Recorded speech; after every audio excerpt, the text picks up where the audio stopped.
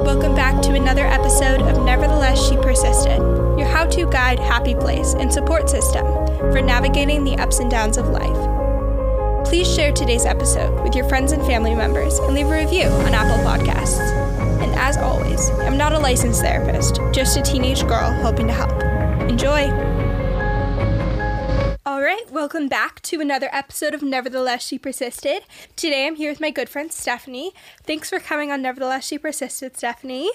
Of course. Thank you so much for having me. Of course. So can you introduce yourself so listeners know a little bit about you and whose voice they're hearing in their ears?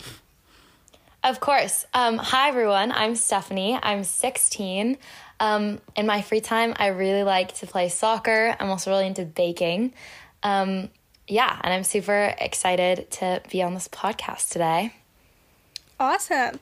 So today we're talking about breakup etiquette.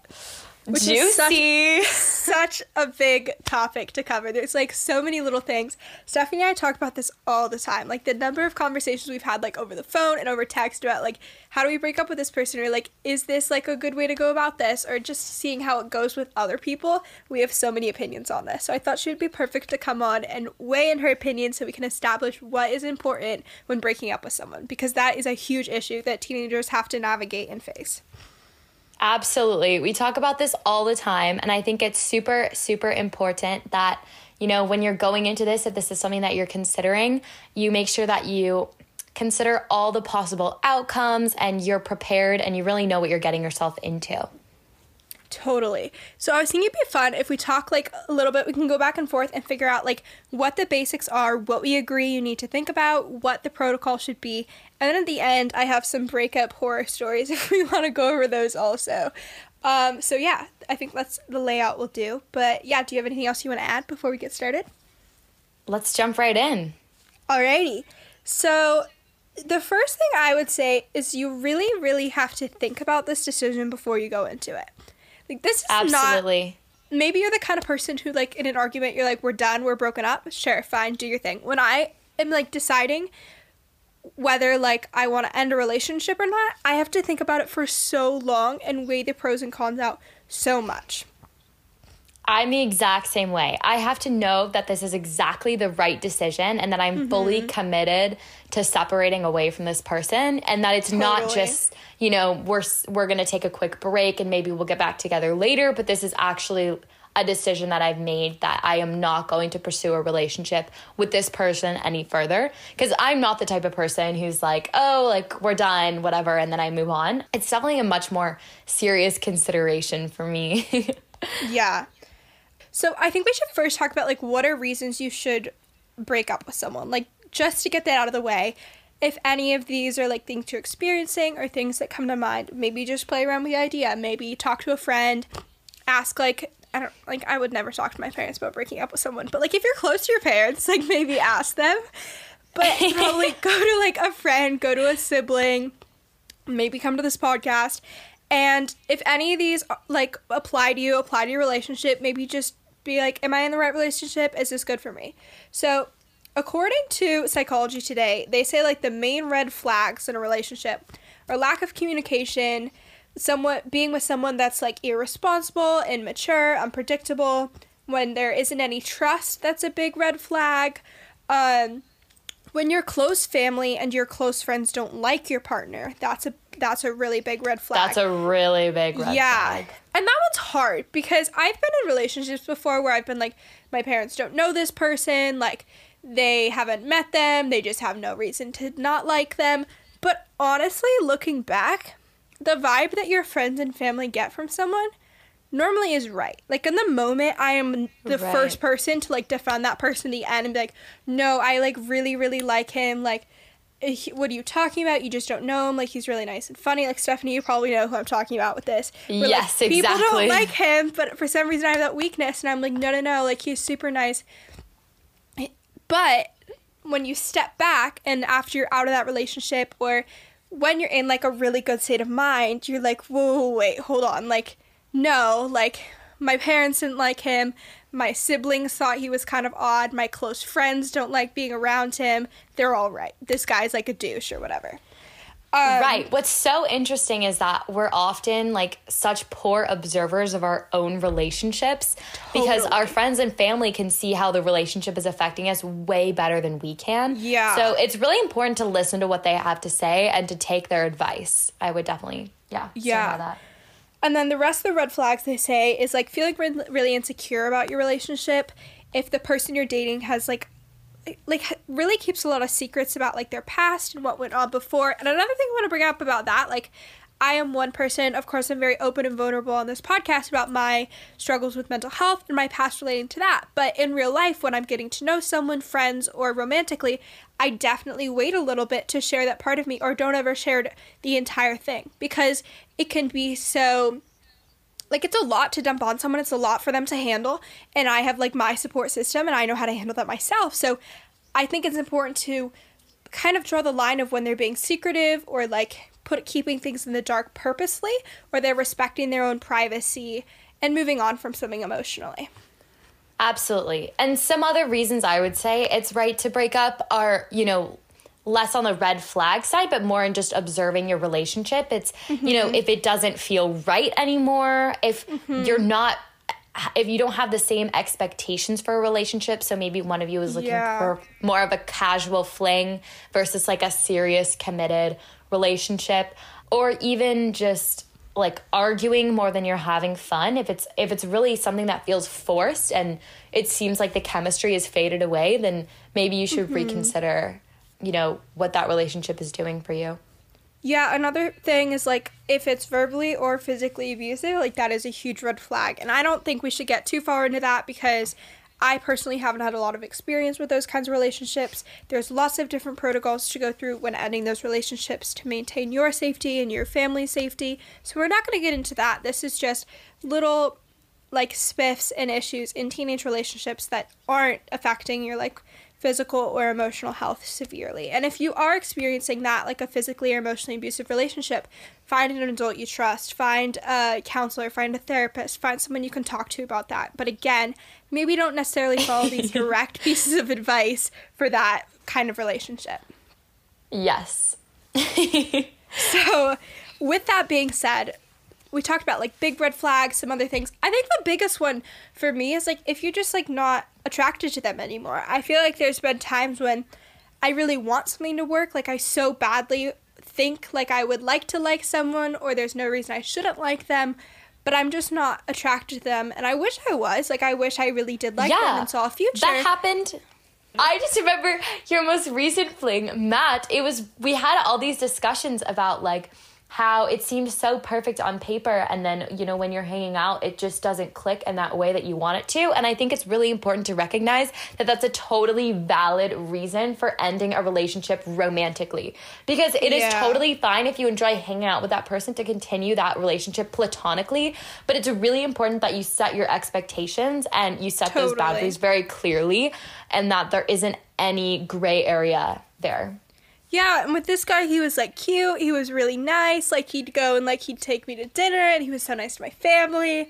He was like, really so tall. Nice. And he was, like, friends with our other friends' boyfriends, so it just worked really well. We could, like, double date and stuff, and he was so nice. And I was like, I so badly want this to work. This would be such a nice thing for me. And I just didn't. Every single time I hung out with him, I was just attracted to him less and less and less. And it was like I so badly wanted to work, and I felt so bad about like ending things with him, but I just like couldn't do it. Like I wasn't attracted to him, and I couldn't like it with a good conscience go on and continue to lead him on because I just didn't like him.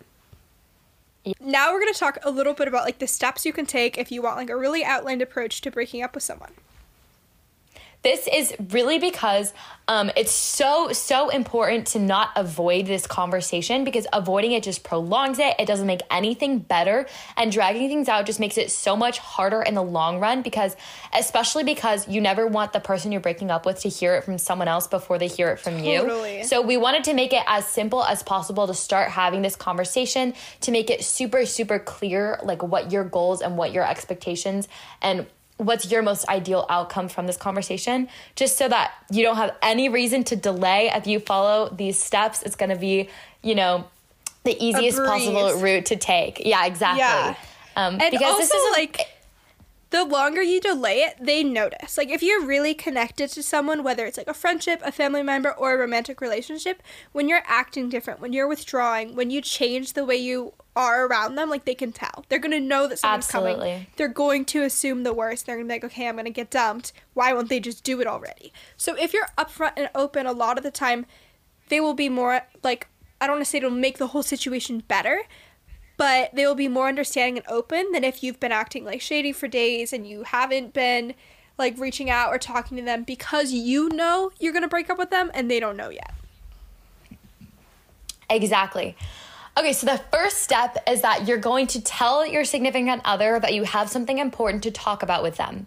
This is because it's really important that you don't just hit them with a, like, we should break up out of the blue, because that can be kind of insensitive. Like, so but it's also really important. Also. Exactly. If they're, like, not expecting it, it's like, oh my God, like, what are you, it's awful. Yeah. But also, like, when you're saying this, don't make them nervous or worry them. Just emphasize that a conversation needs to happen, and you should be good. Oh my God. Okay, so after, like, we have to also do a how to handle getting dumped episode. Yeah. Oh my God. Like, that's what perfect. movies to watch, like, what foods to eat, like, what to do with your friends. Oh my God. We should just do this every week until we, like, run out of topics. Because Literally. we have so many topics. Yes, okay, literally. Okay. All right, so the next step is to start by saying something that you, like, appreciate about the person. And we want to stay away from the, you're really great, like, I really like you, but say, like, we've been really close for a long time and you're really important to me, or I really value, like, how honest we are with each other, so I wanted to tell you this. Like, put a foundation for why you're being upfront, because you value this relationship and because you do care about them and because you know that they can handle hearing this. Exactly. And this leads directly to step 3, which is where you explain the main reason why you believe that you should break up. And you have to be super clear, super upfront. Some examples are, but it just doesn't feel right anymore, but I'm not ready to have a serious relationship right now, or but we're arguing more than we're having fun. Just, like, give your main quick reason that's super clear and conveys exactly the main reason why you think that you guys should split up. Totally. And I mean, I know it's hard. Like, maybe the reason is, like, you're not attracted to them. And that's, like, awful to have to say to someone's face. Be like, hey, like, I just don't find you attractive. Like, that's, it doesn't mean that's awful. I wouldn't want to say that to someone. I'm sure it would be uncomfortable for other people to say. So you can say, like, I've definitely pulled the card before where I'm like, I just don't want to have a relationship. It's a little bit of a cop-out, but it's okay. We did fit a lot. Yeah, we hated each other. But that's gonna happen, because when you're younger and you're growing up, everyone, like, young listeners, Popular you're gonna opinion that's bad. Okay, interrupt totally me. That's wrong. okay. Sorry. You're gonna hate your sister or brother or siblings. Like, you're just not gonna like them until, I would say, when you get in, like, your teens. Or they get sent to treatment. Yeah, or when you get in your teens, I'd say you develop a relationship, and because that's, like, struggle. So through struggle, you're gonna find love. So back to how a relationship changed. We actually have one. What was it? What's that like? The change? Mm-hmm. Or our relationship. Or what's it like to actually have a relationship? I'd say that since, like, Sadie's, like, allowed to visit us, that's sort of, like, allowed us to have a relationship. And, you know, I'd say what I like is having a relationship where it's kind of like a friend. Like, everyone in my family, our family, like, my parents. Families, no, we're related. Yeah, my parents, like, we don't have, like, a friend relationship with them. And I feel like Ruby and Atticus are a little too young for us to have a friend relationship with them yet. So it's nice that I have someone where I can have, like, a friend. I can talk to, like, about stuff that I would talk about with, like, a friend. That was really repetitive. I'm so sorry. Like a friend, but like a friend. Like friends. So going back to like when Mom told you I was sick, how did Mom and Dad explain that to you, and how is that different from what you'd perceived? When Mom and Dad told me that Sadie was sick, I didn't know that was sort of like, don't do that. A realm where you could get sick. No. I didn't know mental health and illnesses were a thing. Well, I did, because, like, we have, like, I don't even know how I was gonna finish. I've heard about it before, but I wasn't introduced to it on like a level where I knew the person like well. So I was confused. So you get asked where I am, or people are aware that like I'm not at home. Mm-hmm. What do I say? Boarding school, my friends. Is that awkward? Is it put you in a bad spot? I mean, like, it hasn't put me in a bad spot, because for me, like, a lot of my friends, like, their siblings have gone through similar things. So, like, one of my friends, their siblings have gone through similar things. So, like, I talked to her about that, and we were able to connect. So, I hope you're okay with this, but, like, with the people I was... Their emotions, be patient with that, and really just give them their space to have that emotional experience. And then what's best after that is step 8, just to give the other person space and let them process that, let them get through that. Because if... Like, I know in my experience, when I've still liked someone, the most difficult thing is being around them or seeing them or still talking to them, because even though they don't have feelings, like, I still do. And so it's awful to, like, you still like someone and know that they don't like you back, and you still feel like the dynamics have changed, even though it's changed for them how they view it. Exactly. So just making sure that you're only attempting to be friends with them once you are completely over the idea of dating them, and you know that they're also completely over the idea of dating you. It's really important that you wait until you get to that stage, because, you know, it can probably be pretty negative if you don't. Yeah, and there's, like, no timeline for that. Everyone takes different amounts of time to get over to relationships. I know for me, sometimes it's been years before I can finally be like, I don't like that person at all. Like, I would never picture being in a relationship with them because I cared so much about them and we were so close. And other people just takes a couple days, a couple weeks. Especially if you're the one breaking up with someone, it's normally much easier to get over them. And as soon as you break up with them, you're like, okay, we're done. Like, easy, wouldn't think about dating them. But when you're getting dumped, sometimes it takes a really long time to get over that and get past that step of moving past the relationship. Yeah, exactly. Do you want to be featured on a future episode, or have questions you want answered about therapy, depression, anxiety, or life? Do you want to share your story? Email inquiries@shepersistedpodcast.com or reach out via social media. You can also head over to my website, shepersistedpodcast.com, and fill out the contact form, anonymously or with your name. I hope to hear from you. So just to recap, step 1 is warning, I guess, your SO that you have something important to talk to them about. Mm-hmm. Step 2 is starting by saying something you appreciate about them. Step 3 is explaining the primary reason why you should break up. Step 4 is really, really clearly articulating that you want to break up. Step 5 is apologizing for hurting them. Step 6 is saying something positive. Step 7 is listening. And step 8 is giving that other person space. So take notes, people, because this is the easiest way to make sure that you and your significant other can respectfully split apart from each other, and you no longer have an excuse to avoid the conversation. All you need to do is those 8 steps, and boom, you are officially going to be broken up. So some last notes and details that we just want you to think about when you are going through a breakup or whatever it is that you are trying to do to end the relationship. The first one is be firm, which is no apologies, stick to what you're saying. We talked about this in the Dear Man episode, but you've decided, you've weighed the pros and cons, and you are firm with this decision. You're not going to go back on it. So stay true to yourself with that decision that you've made, and don't be like, I'm so sorry, you're right, we shouldn't break up. Be firm. Exactly. The second thing is to allow yourself to be sad. Even though you are the one who's initiating the breakup, a breakup is a sign of incompatibility, and sometimes that can be difficult to recognize and difficult to admit. Practicing one mindfully. And so the last detail I'm going to talk about for the how skills is some questions to ask yourself when practicing effectively. So first, you want to observe when you're getting angry, when you're feeling hostile. You're going to ask yourself, is this effective? You want to pay attention to when you start wanting to be right instead of effective. So you're going to give up on being right and try and switch to just being purely effective. And this is truly one of the hardest skills for me. I struggle a lot, especially with my parents, with choosing to be effective instead of right. I hold on really, really strongly to things I want, things I'm hoping for, things I ask them for, and being right in the end of an argument or whatever situation it might be. I focus a lot on trying to hone in on the effectiveness skill and really do my best with this, especially with my parents.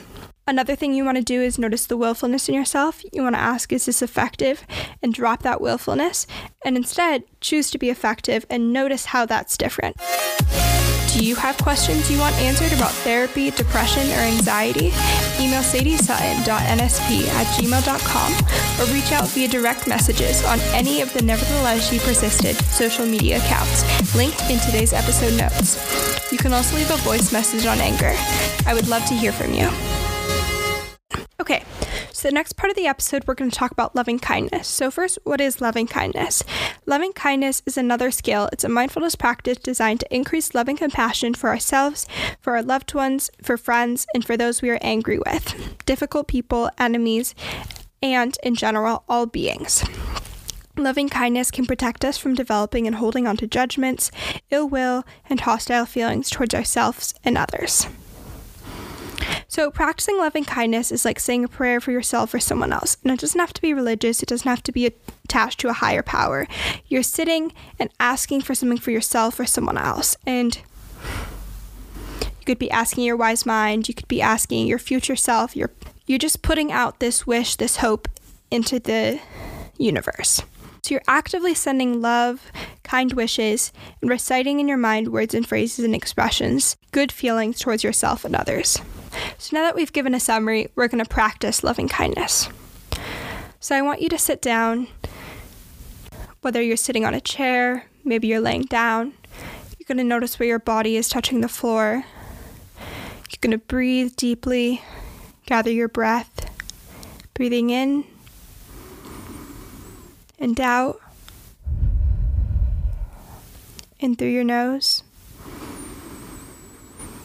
out through your mouth. So choose a person that you want to send loving kindness towards. You don't want to pick someone that you don't want to relate to with kindness and compassion. Maybe start with yourself, or if that's too difficult, start with a person you already love.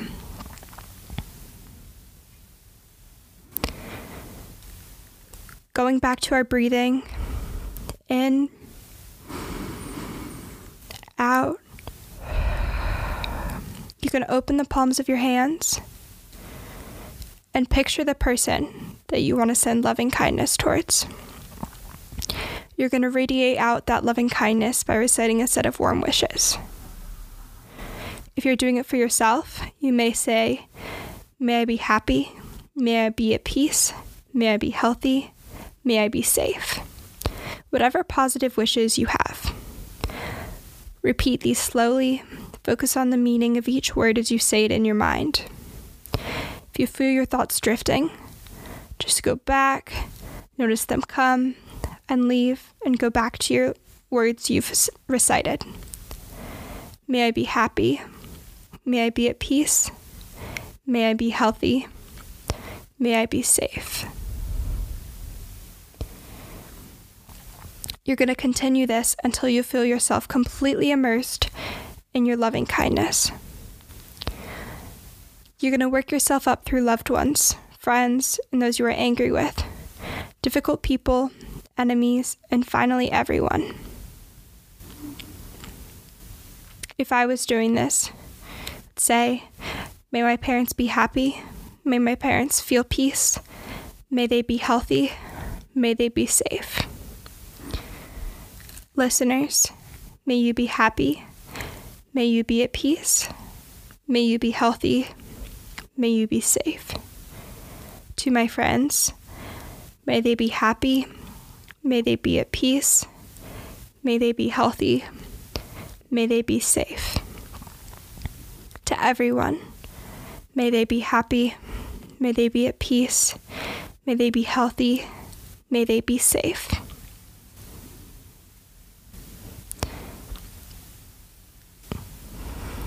you're going to end your practice by going back to your breathing. In, out through the mouth. Centering yourself and grounding yourself. And the goal is to practice this every day. Of course, whenever you have time, whenever you need that grounding, whenever you're feeling particular tension with a person, maybe you just need a little self-love. You can practice this loving kindness skill. And you want to start with yourself and then move on to others. And I know when I was at my lowest point, when I had so much self-hatred for myself, I couldn't even think of positive things of myself or loving myself or being happy or healthy. That was so far out of reach for me. So I would help start with others. I would think about my friends. I would think about my siblings. I would think about anyone that I didn't know and gradually work towards the people I felt the most tension with. I would go to my parents, would move towards my siblings who I had hurt, and I would finally get to myself. And that was really uncomfortable and really tough. So you just want to work through getting to everyone, including yourself, and expressing that loving kindness.